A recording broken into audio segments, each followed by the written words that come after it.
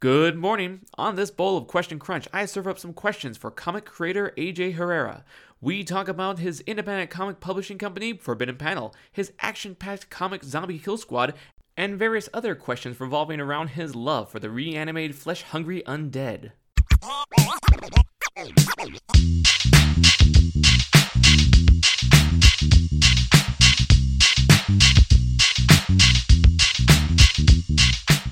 Welcome, AJ, to the Question Crunch. Welcome to Bowl 3. Well, thank you. It's nice to be here in my home.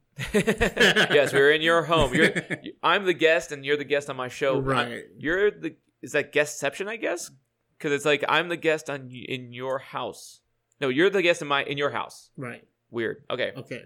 So, AJ, what got you into comics? Do you mean like as a writer or just as a fan? Let's go with fan first. What got me into comics is probably the exact same thing that got everybody else into comics. Feeling isolated and alone and wanting to find something that they connect with. My father was not an avid comic book reader, but he had a couple.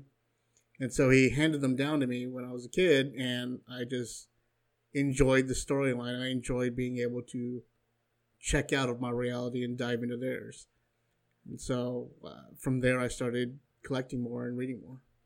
Do you remember like the earliest comics that you got into? Yeah, they were giant-sized comics. One was Battlestar Galactica #1, and it was an 11x17 comic. Yeah. And the other one was The Incredible Hulk. I don't remember what number it was, but the byline was They Fan the Flames of Fear. And it was about him and Betsy Ross having turned into Harpy. And him dealing with that, trying to like... And you grab the comic and you're like, oh, this reading thing, this is awesome. I dig it. Well, I mean, I'd always been into books and stuff. Sure. Like I was very advanced as far as my reading comprehension went as a kid. But being able to give my imagination a timeout and not have to picture it myself and be able to see the pictures here made me appreciate it a little bit more. Plus the art form behind course. it. I enjoyed it a lot, so I just stuck with it. Now with writing, where was that like, oh, I can make this? Well, I'd always been, I don't know, I'd been pretty, when I was in junior high, I had written a story that I had made up about Halloween, and my teacher took that. Halloween, all right, cool. my teacher took that story and uses it even to this day as a writing example for her students as to exactly how to follow things and what to do. And she was really surprised when I told her I made it all up.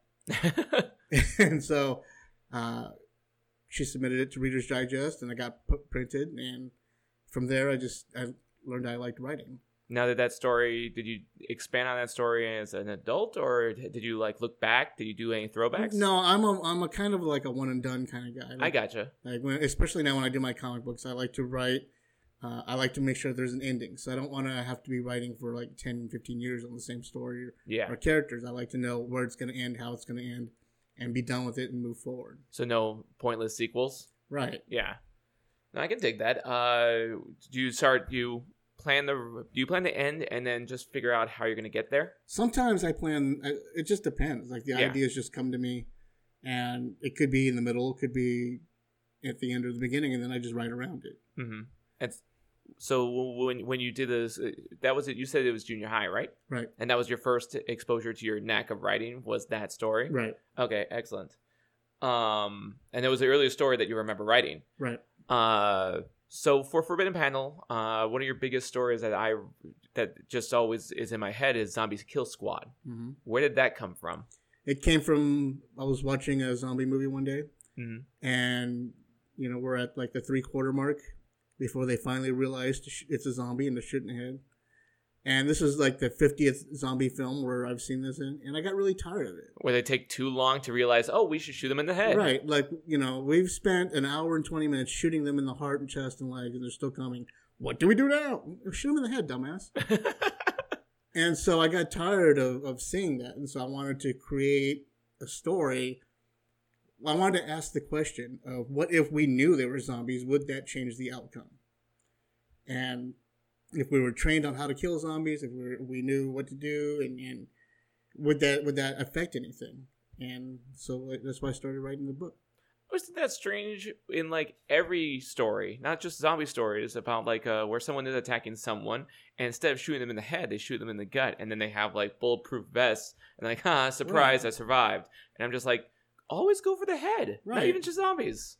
Right. I mean, it's in the military, they treat you to train you to go for chest shots. Yeah. And grouping.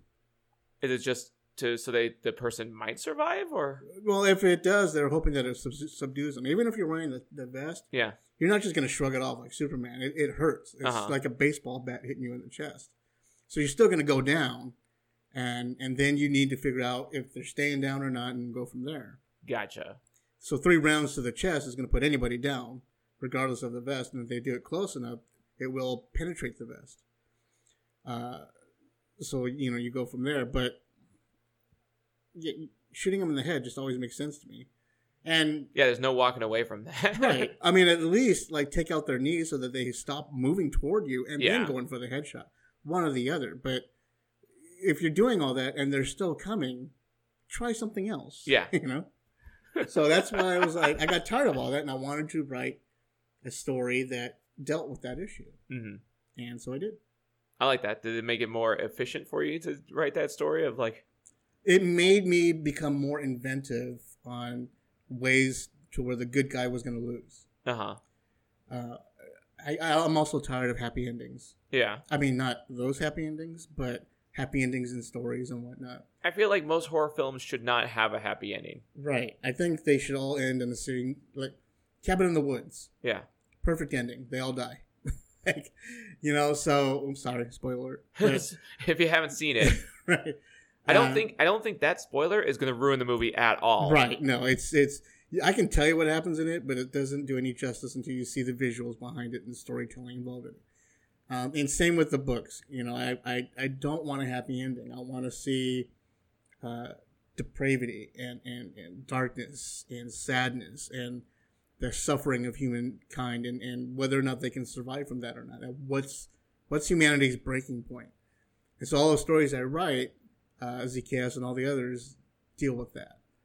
And so, yes, it's a way for me to get more inventive with the stories. If you know how to kill zombies, does that matter? Does overwhelming numbers play a factor? Does the fact that who you're killing play a factor? You and I are cool, but you come back at me as a zombie, and I give you a headshot. Is that going to affect me emotionally, affect my psyche? And what kind of damage will that do? Gotcha. I always thought that was really interesting on Shaun of the Dead when his spoiler alert. If you haven't seen Shaun of the Dead, you really should watch Shaun of the Dead. In fact, just skip this podcast. Skip this podcast. Just watch Shaun of the Dead. When his mom turned into a zombie. Right. That was tragic. Right. What was it? Oh, no. Horror films. I don't understand it when they don't have I always expect a horror film to have a sad ending because there's no way that you can go through all that and be okay on the other side. Right. Whenever you call the police and the police come in and they see all the bodies, how are you going to explain that? Right. Oh, everyone was dreaming a monster. That's not going to get you out of it. And so whenever I see the good guy get taken away in cuffs or put in a hospital, right, I'm just like, that makes sense. Right, because it totally would. It would break you. Yeah. It would either break you to the point where you're just a slobbering fool, or it'd convert you into a murderous mercenary killer, and either way, there's no happily ever after for you at that point. Yeah. There's damage. And so, why not explore it? And that's how I feel about horror films altogether. Right. Zombie films should not have a happy ending. Right. What zombie films do you like the most? Like, what's on your top of the list of zombie films? That's hard to say. I mean, obviously Romero's there. Sure. Any of his films are heavy influence, but one of my favorite ones was Dead Set. It came out on the BBC a few years ago, and what that was they're on the set of Big Brother, and they all live in this house and on this set and everything's happening, but outside the world has become overrun with the zombie apocalypse. And does that mean that they're isolated, so they didn't see what? Right. Because I don't know Big Brother. I don't. So remember. Big Brother is kind of like I knew the show, real world. Okay. Well, right? I knew the show existed. I just never really watched it because I don't like reality TV. So Big Brother is like you put all these random people in a house, You lock them in the house and you see how they interact with each other with the different personalities and what have you. Okay. So you have like, the classic tropes, the jock, the shy girl, the Breakfast Club group. Sure. But all of them want to become big stars. That's why they're on a show like that. Uh-huh. And then behind the walls and behind the scenes, you have the producers and the cameramen and all that stuff. And so the zombie apocalypse happens on the outside. They're completely oblivious to it. And then once a week, they go on the stage where the audience votes on what the person they don't like the most and get them kicked out of the house. So when they do that and they realize the audience is full of zombies and come after them, they're trying to figure out how to survive. And so the hierarchy that's inside, like the producer and the director, they still think they're the boss when they have no idea how to deal with all this stuff. And so it goes from there. And it's on BBC? Yeah. It was a BBC show, like 3 episodes. Okay. But it was really awesome. I loved it. Yeah. I'm very tempted to check that out. Yeah, that it was just a different take on it. You know what I mean? And so it's just funny to see how like the shy girl or the shy guy becomes the hero or not. The jock just immediately, whatever happens to, you know what I mean? Like, I think it's funny that like I can't wait to watch that show now because I'm thinking about the director, like you said, figuring out that he's still the director in this situation. When you're just like, no, man, this is right. No, they kept looking to him for help. Like, what do we do? What are we doing? He's like, I'm no longer at work. This is no longer a job. Right. This is survival. Right. He's like, I don't know, pull my car around. What do you want? That's nuts. So that's what really I liked about it because it was different. Yeah. And it was understandable that you wouldn't know what zombies are because you're like in this little biodome world of yourself. You don't know what's going on in the outside world. So that's such a weird concept of like shit going down and then open the window. I was like, oh, nuts. Right. With zombie films, do you prefer the vague origin or do you like knowing how the zombies happen? It depends. Uh-huh. Sometimes they tell the story really well, the backstory really well. And other times it's just so stupid that you'd rather not know about it. With my books, I don't explain where they come from. Cool. I don't say how the zombie apocalypse happens.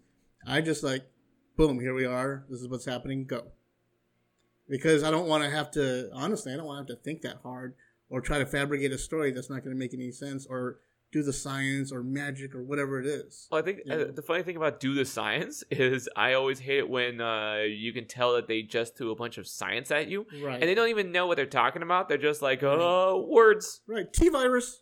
Molecules. Let's just add molecular everything and suddenly it'll make sense. And for some movies, all that is just a reason for special effects. Yeah. And I don't want to deal with that sometimes. Sometimes I just want, you're surrounded by zombies, go. Zombie stories, zombies make a great background. And it's something that Robert Kirkman had figured out long ago. Having zombies in the background is cool, but it allows you to attack the individual personalities and characterizations of those peoples and focus on that. And that's what he does. Zombies happen, cool. But what else is happening between us? The different factions, all that stuff. And so I liked it. Like, we don't know what happened with the Walking Dead, where they came from. And I'm grateful for that because I don't have to worry about it, I don't have to worry about a cure. I think I prefer the vague origin just because I like if zombies did attack, we're not going to know how or why. Right. And even if there is an actual origin, no one's going to explain it because why would they? Right. And how would you find out? Yeah. One of the greatest... I'm going to go on Google.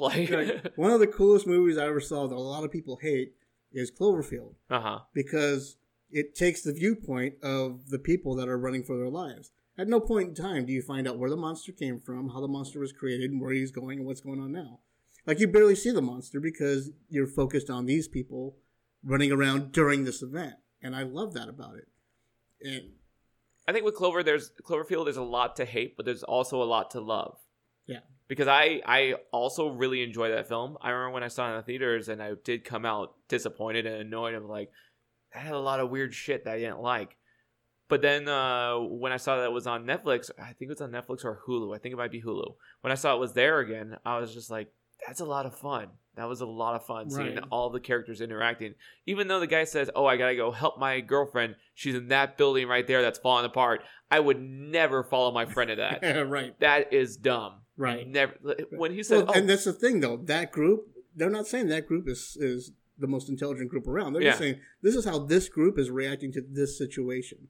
There can be there's limitless potential with other groups and other people and what they were doing during that time. I kind of wish they did that. So do I, which is what I thought the other Cloverfields would be about, like sequels and whatnot. Would be showing what happened from this point of view. But I loved it because they didn't spoon feed you all the information. Yes, that is one aspect I really did enjoy. Like if it was really happening, if this was really happening right now, would we get an aerial shot of the monster? Would we know where the monster's at in his origin stories? No, we'd be like, we need to survive. What's happening? Like, and you're not going to go on your phone and Google, hey, right. Statue of Liberty's head. Right. Why? Let me launch my drone so I have all the information that's suddenly pouring into me. Like, and that's what was cool. They when they stop by the tech store and they see the news reports coming in. That's how they're getting their information instead of just automatically knowing. And it also left the audience wondering what was happening too. And the subway scene was terrifying. Right. That way you can relate to them. You were like freaking out about it. And that's what I liked about it. And that's what I like to do with storytelling too. Yeah. Have the monsters and the horrible situation be the backdrop and just show the human story. Right. How human beings would react in that situation. This is the environment you're in. Go. Uh-huh. No, I dig that. No, that makes sense. What is your favorite zombie killing weapon? Well, like it could be just you like seeing it in movies, you like seeing it in your comics, you like you like the idea of that weapon. There is where was it? I just discovered it the other day. Uh-huh. And I think it's called the DT-22. So it's an actual weapon? Yeah, it's a double-barreled shotgun. Okay. But it shoots two at a time. Okay. Okay. So that you're when you shoot, it's all boom, boom, boom, boom, boom, boom. Just that fast, rapid succession. Now, when you saw this weapon, did you immediately think that it's as good for zombies for the comic book? Yes. Absolutely. And I was showing it to my artist this weekend when he was here. And I was like, get ready to start drawing a lot of these. He's like, okay. So, now, as far as movies, do you have like a favorite weapon? In movies, no. No love for the chainsaw hand from Ash? I look at those things and I think of functional. I'm ex-military. Okay.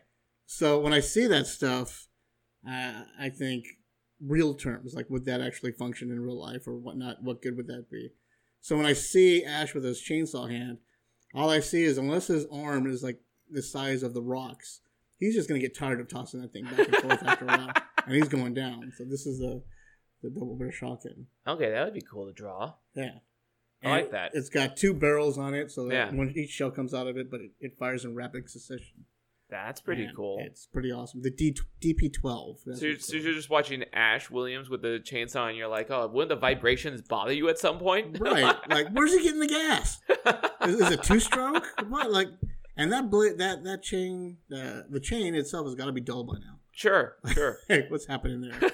You know? It's a supernatural chain. Right. And I can throw away my belief for that time, but after a while, you're just like, how big is his arm? Like, he's got to be like Freddy Rodriguez in Lady in the Water, where half his body is bumped and the other half is still skinny from wielding that thing. Well, see, like, now I'm thinking about that. I'm really bummed out that I'm thinking about it because, like... the realistic approach of it? Well, I can give the chain. I can understand the chain because there's a lot of stuff where people use swords or stuff in action movies and the weapon just never dulls. Right. I can ignore the chain.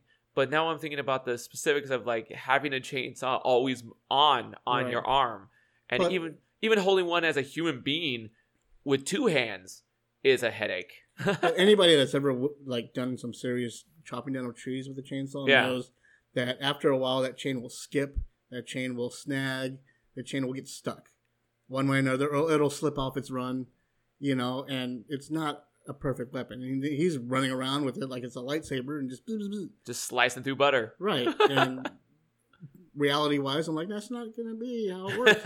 At some point in time, it's going to kick back and nick him in his eyebrow. Like, you know. So when you got your shotgun, you saw it show up, and you're like, that's practical. That can work. Right. Well, when I was developing the book, yeah, I did a lot of research, and I came across, Max Brooks's World War Z and Zombie Killing Guide. And so I read that and dove into it. And a lot of what he said and the weapons he spoke about made sense. For example, he was saying, a machete may be great for close combat, but after a while, your arm's going to get tired of wielding it, and the machete is going to get stuck in somebody's skull, and you're going to have to just drop it and let it go and move forward. And as a automatic rifle, a P90 is great because it has no barrel. Barrels, if they get too close, they can grab a barrel, they can get snagged on somebody. With a P90, it's a snub nose, so you still have the range of movement. And it has a versatile, it shoots 9mm rounds, which are easy to find. And this is all in the Zombie Field Guide? Yeah, it's that's pretty Zombie cool. Survival Guide. Zombie Survival Guide. And so because of that, like I did more research. I went and checked out the P90s and stuff like other weapons and weight and carrying. And so if I had to, a P90, that DP12 shotgun, and my own special machete that I have laying right over there. So now, having a military background is pretty useful in writing the story, because I think that me writing a story of killing zombies, I'm not going to have that knowledge of weapons and how to use them and what could happen using the weapon. Well, that's why I took the approach from ZKS as an organized military squad going in to fight the zombie apocalypse. As opposed to your everyday casual, like redneck in the woods or something like that. Yeah. Because I can't relate to that. I go in the woods and I'm immediately looking for choke points and places to hide. Stuff like that. Weapons I can use if I needed to, where I'm going to run away from if a bear comes after me. Things like that. Sure. So that's why I wrote it's Zombie Kill Squad and not Zombie Kill Homo. Zombie Kill Posse. Homo sapien. That's what I was trying to say. Zombie Kill Solo Dude, Zombie Kill Club. Right. So I wanted to show them being trained, not only in a military fashion, but a military fashion on how to kill zombies. And again, ask the question, will that make a difference? So there. I dig it. So you said that when you go camping or you go in the woods, you already see if a bear comes at you, where you would run. Right. Now, in a zombie outbreak, where would you go? In real life? Walmart. It has very minimal glass displays that you can easily drop the shutters down and protect yourself. There's food, clothes, weapons, everything that you need for days. The only thing you would have to worry about is clearing out the building itself and roof access. So I think you might be right, because I'm trying to think of like any kind of issue that I'd have with it. I think most Walmarts, have you seen like a 2-story Walmart? Because I think a 1-story would help out a lot, right? Yeah. Most of them are all 1-story with some sort of roof access for AC and work and all that. But yeah, other than I can't even think about windows too, because I think it's only just those front doors. Right. It's just those front doors, and so. The only thing you would have to worry about is, it's Walmart, so the products won't last. You do 2 shots, you're like, no! Right. I mean, you go into their camping section, and they have shotguns, handguns. They even have BB rifles and stuff, which could, if anything, at least deter what's happening and give you a little bit more time to run away. And with the way that the aisles and everything are built, it's portable and temporary. So you can arrange it and create your own choke points and trap zones for anything invading or zombies coming at you, and just lead them down away and be all 300 about it. I think you're super onto something with Walmart, because like whenever I ask my friends about this, a lot of times they'll say Bass Pro Shop because of all the weapons that are around you. But Bass Pro Shop, they like to have the sunlight come in, right? And there's just a lot of windows. I think Walmart would be a good idea. Man, I'll keep that in mind in the zombie outbreak. Right, I'll see you at the nearest Walmart. Plus, they have cell phones and electronics there, so you can stay up to date, stay in communication with people, and be good to go. Except that the items won't last. That's the only, I guess you'll have to have, scouts go and try to find stuff at local places. Well, most Walmarts are, you get a few of them that are secluded, but a lot of them are attached to other buildings, like the one here in Redlands. Okay. You know, so if I need to, I can run out to Applebee's and get some. Well, because I'm even picturing like the Walmart that I know about. And I'm like, well, In-N-Out's across the street, so. Right. All I need to do is post a couple guards on the roof, and then make a run. Yeah. Get one of those automated shopping carts, and I think most Walmarts are connected to stores, so you could travel. Not too dangerously unless Right. there's like a huge crowd. I mean, if there's one zombie on your way to that store, I think you can take him out. right. And eventually, if you needed to, you can go into the next store, clear that out, knock down a wall, and expand your base to take on more people, more family, or just have a big ass mansion all by yourself. No, well, I mean, if you get to Walmart ahead of me, I would appreciate it if you let me in. I'll think about it. Depends on how this podcast comes across. Yeah. Which kind of zombies do you like? Do you like the running fast zombies or the slow zombies? I like them all. You like them all? Yeah, I like them all. I like the theory that people that just passed away have more mobility and agility in their body than older people have passed away a long time ago because their bodies haven't decayed yet. Yeah. So I like the idea of like fresh kills being more fast and mobile, and then older people being slow and Do a lot of zombie movies do that? Because I can't remember. No. Okay. No. There's like you get the shamblers or you get the runners. Those Yeah. are the only really two you get. I've just never seen like the degrees of speed. Well, that's just my own theory. Like, Yeah. That's what I write into my stories. Yeah. Is that degree. It's the only way to rationally explain it. To rationally explain zombies eating people. Right, because I mean, come on, you think the Dead Rising, they're not exactly like the most athletic people in the world. You know? No, I'm just thinking of one zombie like stretching and getting ready to Right. run, checking their pulse. Right. Checking their iWatch and You see that one zombie from Kenyan and you're like, oh, I'm dead. Right. I am dead. So, oh my God, it's a zombie cheetah. How long have you died? Just a minute ago? I'm so dead. Right. Especially when you get those that are like, let's say you get a zombie going into a crowded room and he bites all those people and infects them. Boom, they can still have the speed that they have of being alive. Because they're very quickly dead. Right. And they're not really, he didn't tear their legs off or anything. They just bit them, converted them, and then boom, go.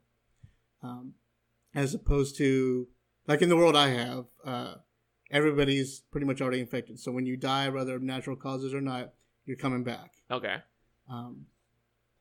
So there's that type of person that dies naturally or in a car accident or whatever. But then those that are freshly bitten have the spryness about them, the agility and the speed with them. So I like that, so that's why I write it. No, of course. Now you get the different types of zombies. You get the infected, you get the virus and the strain ones and all that stuff. And I mean that's okay, but I still think that's just a cop out as far as an origin story goes. And I don't want to know about the origin. Just let's go. Now, when you write, do you introduce characters knowing that you're going to kill them? Everybody's going to die. Okay. But do you pick like specific characters where you're like, I'm going to kill you in the worst way? No, not really. No? I write everybody with a fresh outlook, and then that character develops its story as I'm writing them. Okay. They tell their own story. I have an idea of how they're going to die. Yeah. But I let the outcome determine itself. I just feel like when I'm writing a lot of times, I'll pick someone and I know I'm going to just kill them. And if I change my mind organically while I'm writing, right. I'll be like, See, that's why I don't do that. Because okay. I started to do that. Yeah. And but it turned out sometimes the asshole does get to survive because he's looking out for himself. Yeah. As badly as you want him to die, he may last longer a little bit than I don't kill assholes. I kill the people that people like. Right. And so eventually I'm just like, well, I can't just predetermine who dies. They've got to die as the story progresses and go that way. Yeah. So, yeah, there's a few people, like when I put you in the story, you're going to die on me. Good. But that's I'm just like, you're just going to show up dead. I'm perfectly fine. I'm perfectly fine with people put me in a story and just killing me. Just do it. Right. Just do it. But I have to tell my wife that she's going to last a long time. But you know what I mean, though. It's like I can't. It's hard for me to put somebody in with a predetermined death date. Yeah. You know, you want the story to organically, because I know that people will read that and feel, oh, well, he's gonna die. Yeah. I want the deaths to be a shock and surprise, and the way they go, everything to be like, oh shit, you know. And I've seen those kinds of movies. Like I recently watched Event Horizon. And I tried watching Event Horizon when I was in high school, and I just gave up because it was terrifying. I love that movie. It's a good movie. It's actually a good movie. I liked it. I liked it a lot. And it was strange because, like... Coming for you, Baby Bear. This place is a tomb. Baby Bear, when I saw him, I was like, oh, you're so going to die. Like, the moment he introduced him, I was like, oh, buddy, you don't have survival on you at all. Right.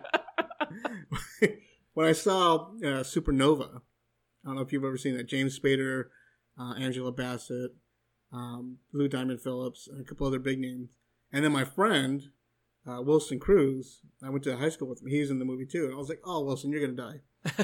Everybody else is a spectacular actor or actress. No one knows you. You're gone, brother. Yeah, you're not Billy Name. Right. Now he's in Star Trek Discovery. So it's good to see he survived that way. Supernova, you said?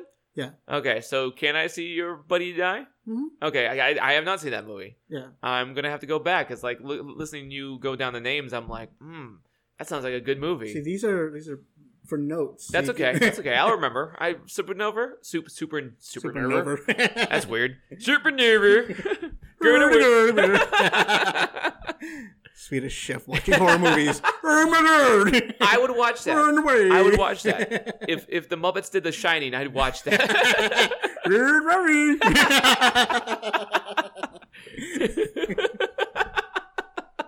Sorry, I was just thinking of the act.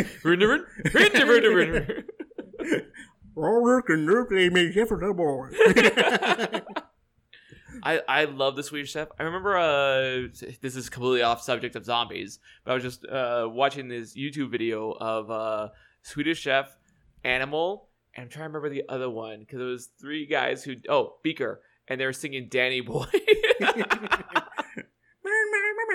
It's pretty good. It's pretty good. I would check it out on YouTube. Yeah, Swedish Chef The Shining. Oh my god. There's a lot of things I never even thought of horror films getting redone as Muppet films, and now my brain is just exploding at the possibilities. Oh my god. I would watch a zombie movie with Muppets. Yeah. That'd be great. Totally. So, speaking of Muppets in a zombie movie, what TV universe or movie universe that's not horror would you want to see zombified? And not Muppets. That's cheating if you're like, right. Oh, Muppets. You stole my answer. You just stole my answer. I don't know. Alf? 18? Sorry, I'm just thinking of Alf, like, brains! But would he go after people, or would he stick with the cats? He'd be like zombie cats. Can you... He just makes a whole army of zombie cats eating them? Exactly. And he just control them. Sorry, even as a zombie, they're my favorite meal. Like, I no love thought Alf. in this one. I don't know. Thing with A-Team, like the zombies would live because the A-Team couldn't shoot for shit. Okay. I don't know. I can't. I'm thinking of the A-Team, and I'm like, I always love it when survival comes together. Always love it when a brain comes in. But then, like Dwight Schultz would be sane in the zombie apocalypse. Okay. Yeah, no, I dig that. Like, if you had, like, The Office? That's who you're talking about, right? No. Dwight Schultz was the guy who played, I can't remember his name, the helicopter pilot. Okay. Yeah. And he was always insane and crazy. Yeah. What's that guy's name? Dwight Schrute. Oh, my God. Yeah. No beats in the zombie apocalypse. Yeah. But in The Office, I think Dwight would survive. Well, he's got the farm, so... all he's got to do is hang out there with his creepy cousin. And even in The Office, he planted weapons all along the office. So I think that of all people to survive, I think Dwight would survive a zombie apocalypse. Well, and they know how to parkour hardcore. Yeah, of course. So the Zombie Kill Squad, that came from the idea of just getting right into zombies with a squad that's well trained. Do you remember what kind of movie it was that you decided like I want to see this happen, or was it just your impatience of like get to the part where you shoot people in the head? I think it was just my impatience. I can't pick a certain movie. Yeah. I can tell you what movie changed my mind about, like made me happy about writing it. Okay. That was 28 Days Later. Yeah. Excuse me. Made you happy with writing a comic, or? Yeah, it made me feel like I wanted to write in this genre. Uh-huh. Because I mean, it was scary and frightening as it was, but it addressed like blood transfer. Yeah. As a way of I remember that the blood gets in the eye, right? Right, it gets in the eye. It sprays on you and stuff, and so it made me realize that you have to cover up if you're going into a fight, because if you have an open wound and zombie blood or something gets in there, you're going to get infected, and that's a quick way to turn. Mm-hmm. Aside from a bite, like you don't even have to be bitten. But it also focused a lot on military and survival instincts, and how the zombies weren't the only threat. And so I loved it for that. And then they introduced the running zombie, the rage zombie, and I loved it. That was the first one that introduced it? Yeah. Nice. Because when the favorite part is like when he walks into the church and he's looking around for something, and the zombie wakes up, he's like, huh? Like fucking Scooby-Doo, and then bam, just runs after him. And he's I didn't think Scooby-Doo, but it's totally Scooby-Doo. Brains? And Cillian Murphy just goes booking it. Yeah. And at that point, I was like, oh, this is awesome. Okay, I got to write some stuff about it. It's been quite a while since I've seen that movie. Now I kind of want to get in on it. Yeah, it's pretty cool. But you got to, sometimes when you go see a movie, when it first comes out, yeah, you're going as a moviegoer. And so you don't really appreciate all the nuances and the subtle hints and meanings and stuff that you would normally do. And then it takes that second viewing a while later, or even a viewing with a friend, to have an opposing viewpoint to finally see what the genius or how horrible the movie was. Yeah.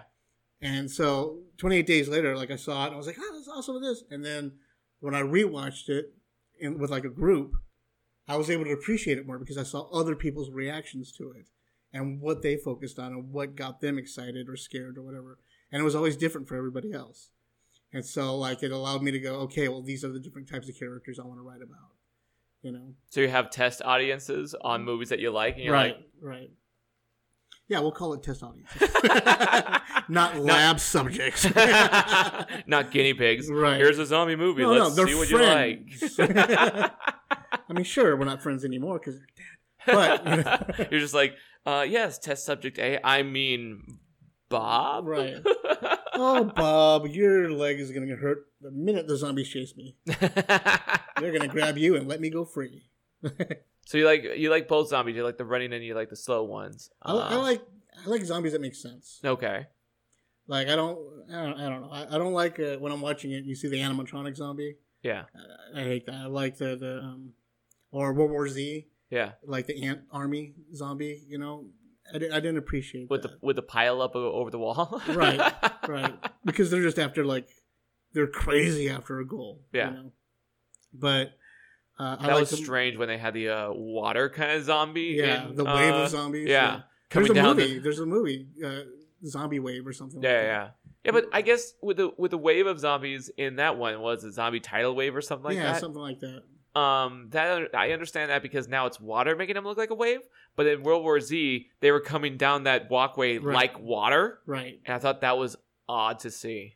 Yeah, no, I just like the sacrifices made in World War Z. Yes, like the girl getting her arm cut off and all that stuff. Yeah, blowing up the plane to save the world that you're on. I loved it when he counted the virus. Right, that was pretty cool. Even though it was nothing like the book. But yeah. I haven't read the book, so it's so strange when I watch movies that I haven't read the book, and I watch it with people who have read the book, and they're just like. I feel like I enjoyed a lot more than them. Well, I always say that if you're gonna go see a movie based on the book, watch the movie first. Yeah. Then when you go to read the book, it doesn't ruin anything for you. A movie's not gonna ruin the book. The book will ruin the movie. Yeah.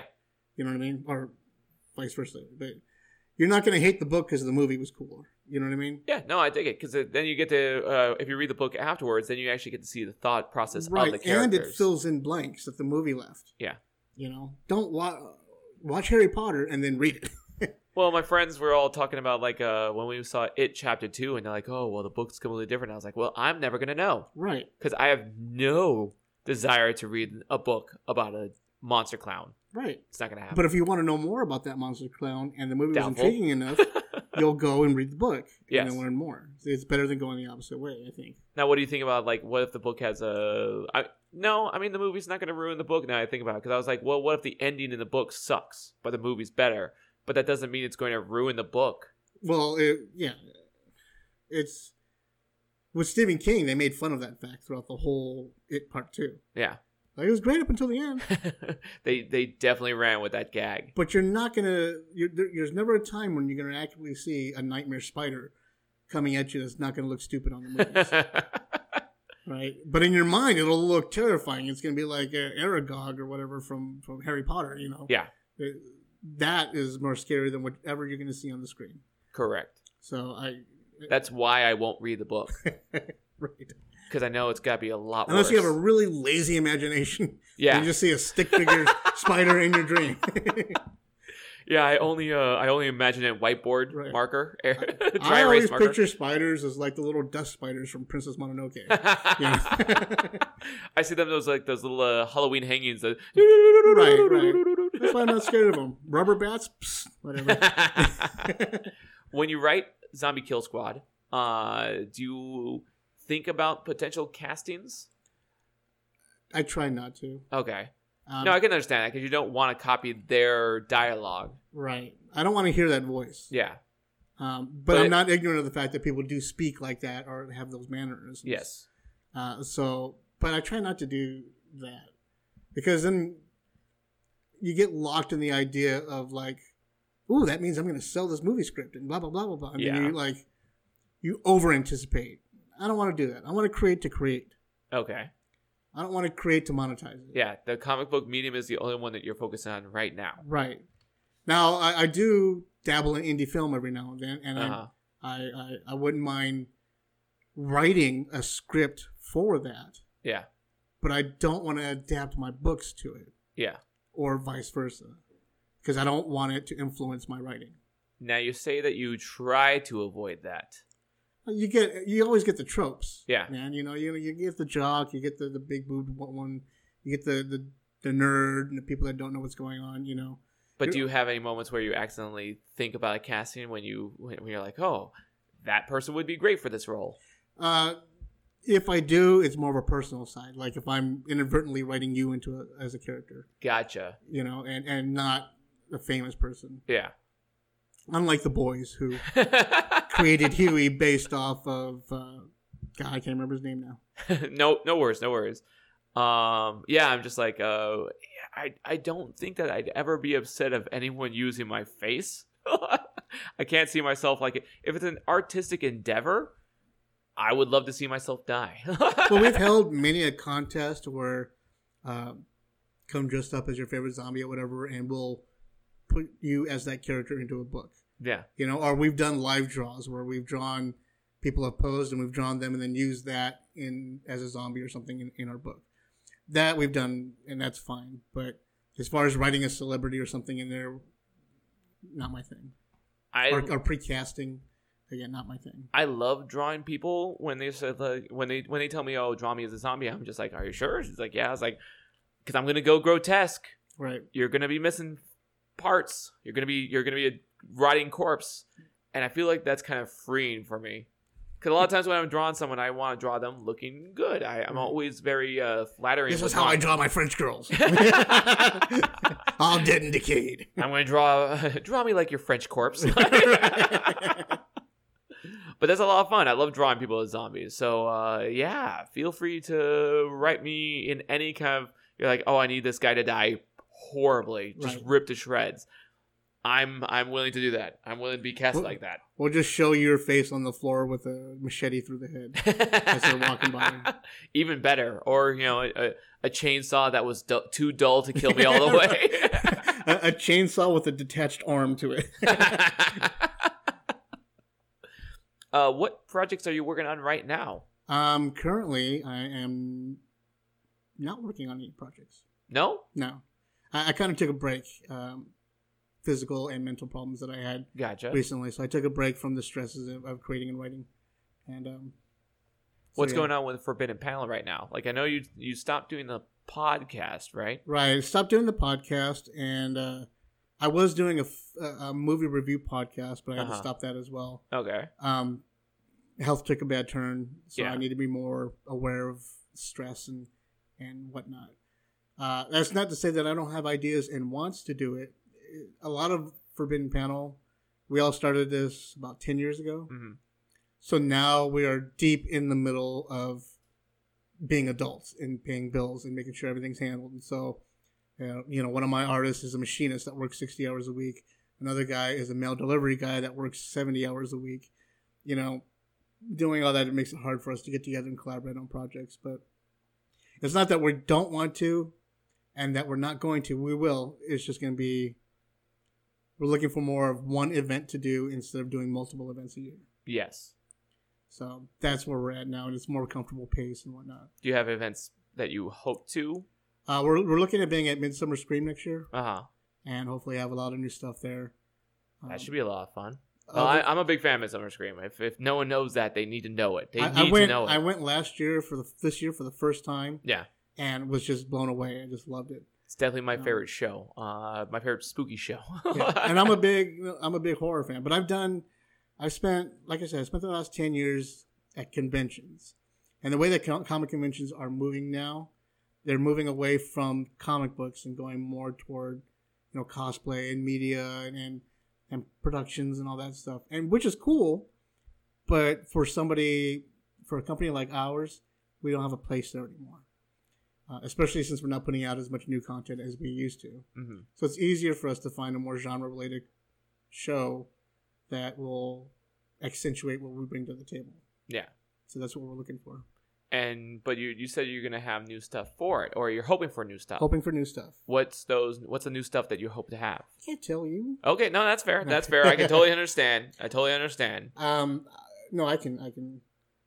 I know that right now there's 2 stories that we did a 24-hour comic book that are being finalized, and one of them is a coffee shop filled with superheroes and villains, and that just goes crazy. Nice. What's going crazy? And you don't have to be specific, because I know you don't want people to take the story. No, I'll tell. I'm fine. Okay. Some guy tries to be a gentleman and purchase another woman's coffee for her. Yeah. And she gets offended by it. And spills the coffee on him. Turns out he's like a supervillain trying to be a nice guy, and she's a superhero. And the rest of the coffee shop is filled with villains and heroes, and they just go into a big epic and it just goes from there. And the guy's just like, I just wanted to buy you a coffee,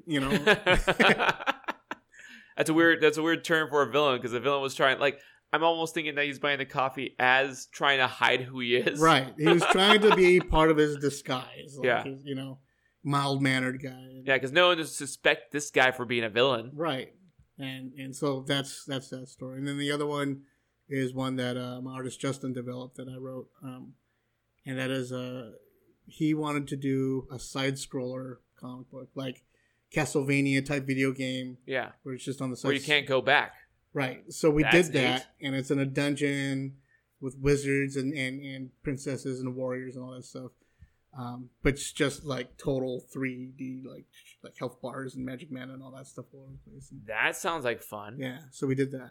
And you think that that'll be available for Midsummer Scream, or hopefully? I mean, it's a little under a year. Yeah. So we're hoping to have it done in time. If not, then the new. I was hoping for Free Comic Book Day, but Midsummer Scream is definitely more time. Right. We have 2 new ZKS books coming out that are being worked on right now too. So. How far are those along? Or definitely something that will most likely be there for Midsummer Scream. It's a hope. It's a hope. Okay, yeah, totally understandable. If not this year, next year. I feel that way about a lot of books and projects that I've worked on. Where one thing I've been working on, the hope was that it was going to be available for Free Comic Book Day. That didn't work. Then it was Midsummer Scream 2019. That didn't work. So now I moved it back to my original plan, but a whole year later. So I want for Free Comic Book Day 2020. Right. That's what's hard because I have a lot of ideas that I would love to flesh out and work with, but again, where most comic book companies would be able to pay per page and pay their employees in a manner to where they can not have to worry about a full-time job. We're not that kind of company. We're just diehard comic book fans that love to create, and so we have to work on those timelines. Yeah. So I'd love to do a web comic. I'd love to do a monthly comic. I'd love to do any of that stuff, but if we had the time and the time and the stress of trying to wrangle all that together without the finances, it's just very daunting. Yep. As any independent creator will tell you, that's right. A huge headache. And especially like as a writer, because I can't draw at all. So I have all these ideas in my head, but I have to rely on somebody else to finish them. And it's not that nobody else is reliable. It's just it adds time to it. Yeah. And I wish I was one of those writer artists like you know, that can just... Well, my favorite thing when I team up with a writer is when a writer gives like one sentence that means many hours of my life. The sentence will be something like a football game. And I'm like, what? Because now horse apocalypse. It's only like a few words. And I'm like, oh, well, that's a week. Because like the football game, I'll never forget that being the football game is the most daunting. Like I was horrified when I saw that sentence because now I need to invent 2 teams. Right. And I also have to invent the colors and make sure the colors don't match any professional football teams that people will recognize and be like, no, those aren't the colors for those. Those are the colors for them. And then I had to draw people in the audience. And I was like, what are the audience members going to be wearing? I want to ask you about that. Like, where do you start? Do you start on the background? Do you start on the bleachers? Do you start on the audience? Like, what layer? Where do you start first in drawing something like that? With a football game in the audience, it's going to be the football players because I want to focus on wherever the focus is going to be. That's where I'll start. And then you'll build the stadium and everything around that? Yes. My favorite thing is whenever I'm drawing, like my favorite thing that I realize I love doing is clouds. Clouds are the most innocuous thing you can draw. Well, it's really relaxing because there's no wrong answer to that because clouds are supposed to be chaotic, and so you're drawing them and you just like free-handed and then you just keep adding on to it. So you do like a total Bob Ross and happy little clouds. Totally Bob Ross. Totally. When he gets peaceful with drawing clouds, I totally understand that because there is no mistake with clouds. You can't mess up a cloud. No, because like I'll start a cloud and then I'll stop or my hand will lift off and I'll leave that there because I know that clouds are stretched out and sometimes one cloud could have little bits trailing off of it. Right, they can be open-ended. You don't have to like draw a complete closed circuit around it. So that's my favorite part. Like when I drew the football players in the arena, I drew the football players because that's where your focus is. And then I drew the people in the background. But then once I got background done, then I did the clouds.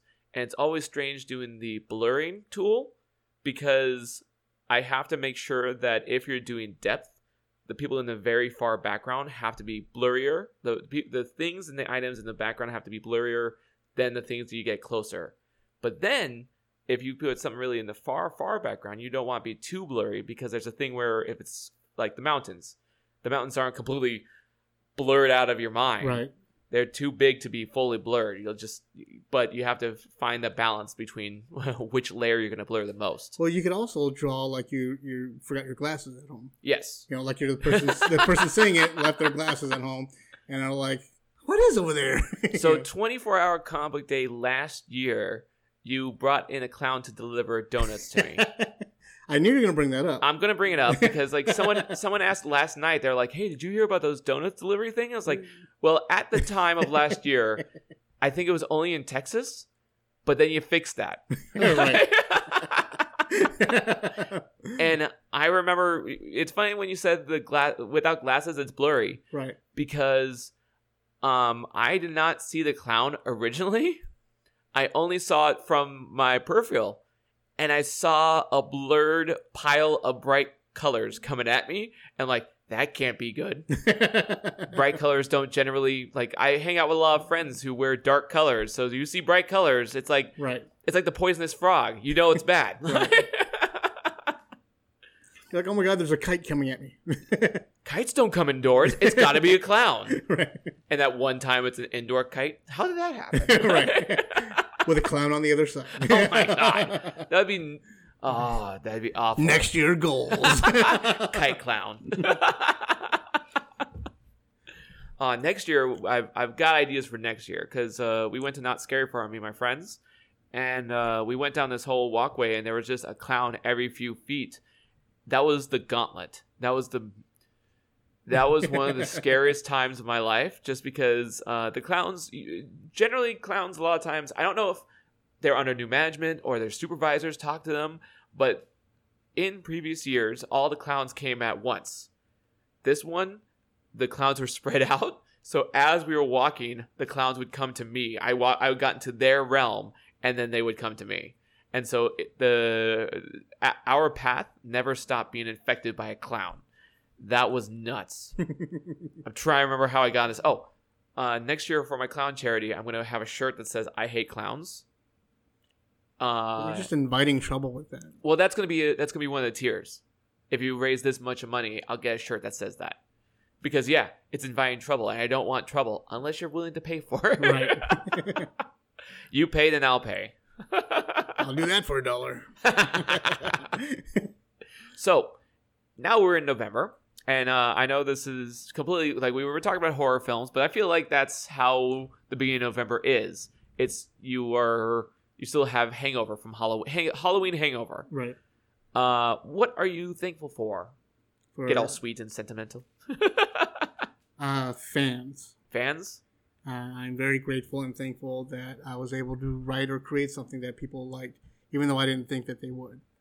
So you didn't think that they would like it? No, when you do it for yourself. Okay. And you hope that people will like it, but the reality is that sometimes you're just not gonna gel with the audience, or the audience won't get the message you're trying to portray, and you find that you're writing for yourself as opposed to everybody else.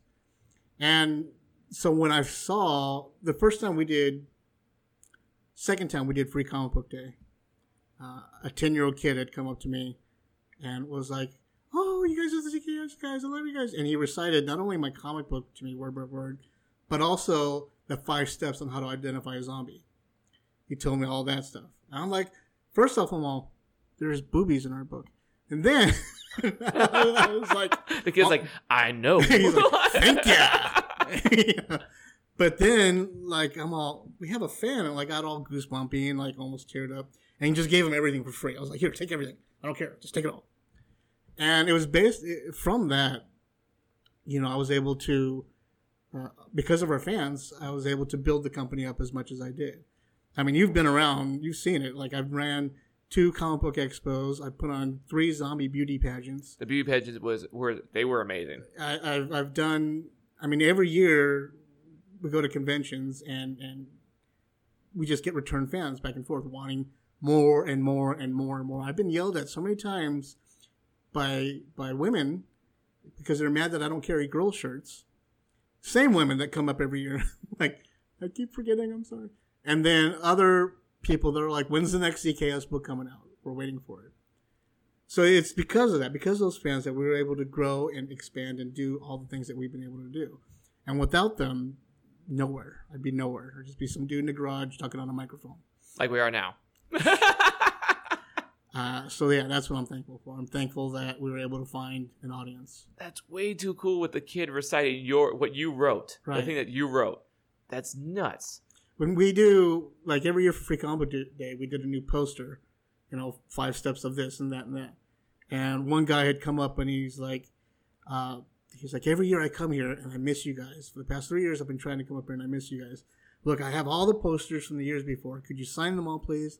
And I really want this year's. And we're like, where are you that you couldn't come to us for 3 years at this event? And he's like, well, I got off work late, and, the lines are long, and I'm at the end of the line. By the time I get up here, you guys are already gone. So I felt so bad. And he had, 7 of the different posters that we did. So we, signed everything, gave him a ton of free stuff, and, patches and shirts. And we're like, thank you so much. Because we're just appreciative of that. We're not used to it, I feel like that's something that I totally empathize with, and I totally understand it, where if I meet a really dedicated fan, I'm just like, I got free stuff. You want free stuff? Just take everything. because you actually you pay attention to me. You Right. make it worthwhile. You make it worthwhile to do this stuff. So Right. here's things. Exactly. That's exactly the point. My tattoo artist, we did a Banning Market night a couple weeks ago, and my tattoo artist came in. I met this guy twice, and he's tattooed me. You know, we're not like really great friends, but he's like, "Yeah, I followed you on Instagram. I heard you were here. I came out here. Let's buy some stuff." I'm like, "Thanks." And he bought a whole bunch of stuff, and I signed everything. He made me sign everything. I gave him a free shirt and free patches and everything. And but you gotta add stuff. You're right. And all the books are now hanging up at his booth, his tattoo parlor. So it's all Forbidden Panel on one wall. That's amazing. And I'm like, So we're wrapping it up. We're wrapping up. That's a good ending. That's Right. amazing. Like, which tattoo artist can you say the person's name? Ruben Rios. He's at Uh-huh. Ink Famous Tattoo in Redlands. And he's got a whole forbidden wall. Yeah. That's pretty awesome. Where can someone find your information to be able to follow you? ForbiddenPanel.com is the website. I'm on every social media network everywhere. As Forbidden Panel? As Forbidden Panel, or personally as Drayven, Drayvn. Yeah, everywhere. Every social media thing. Yeah.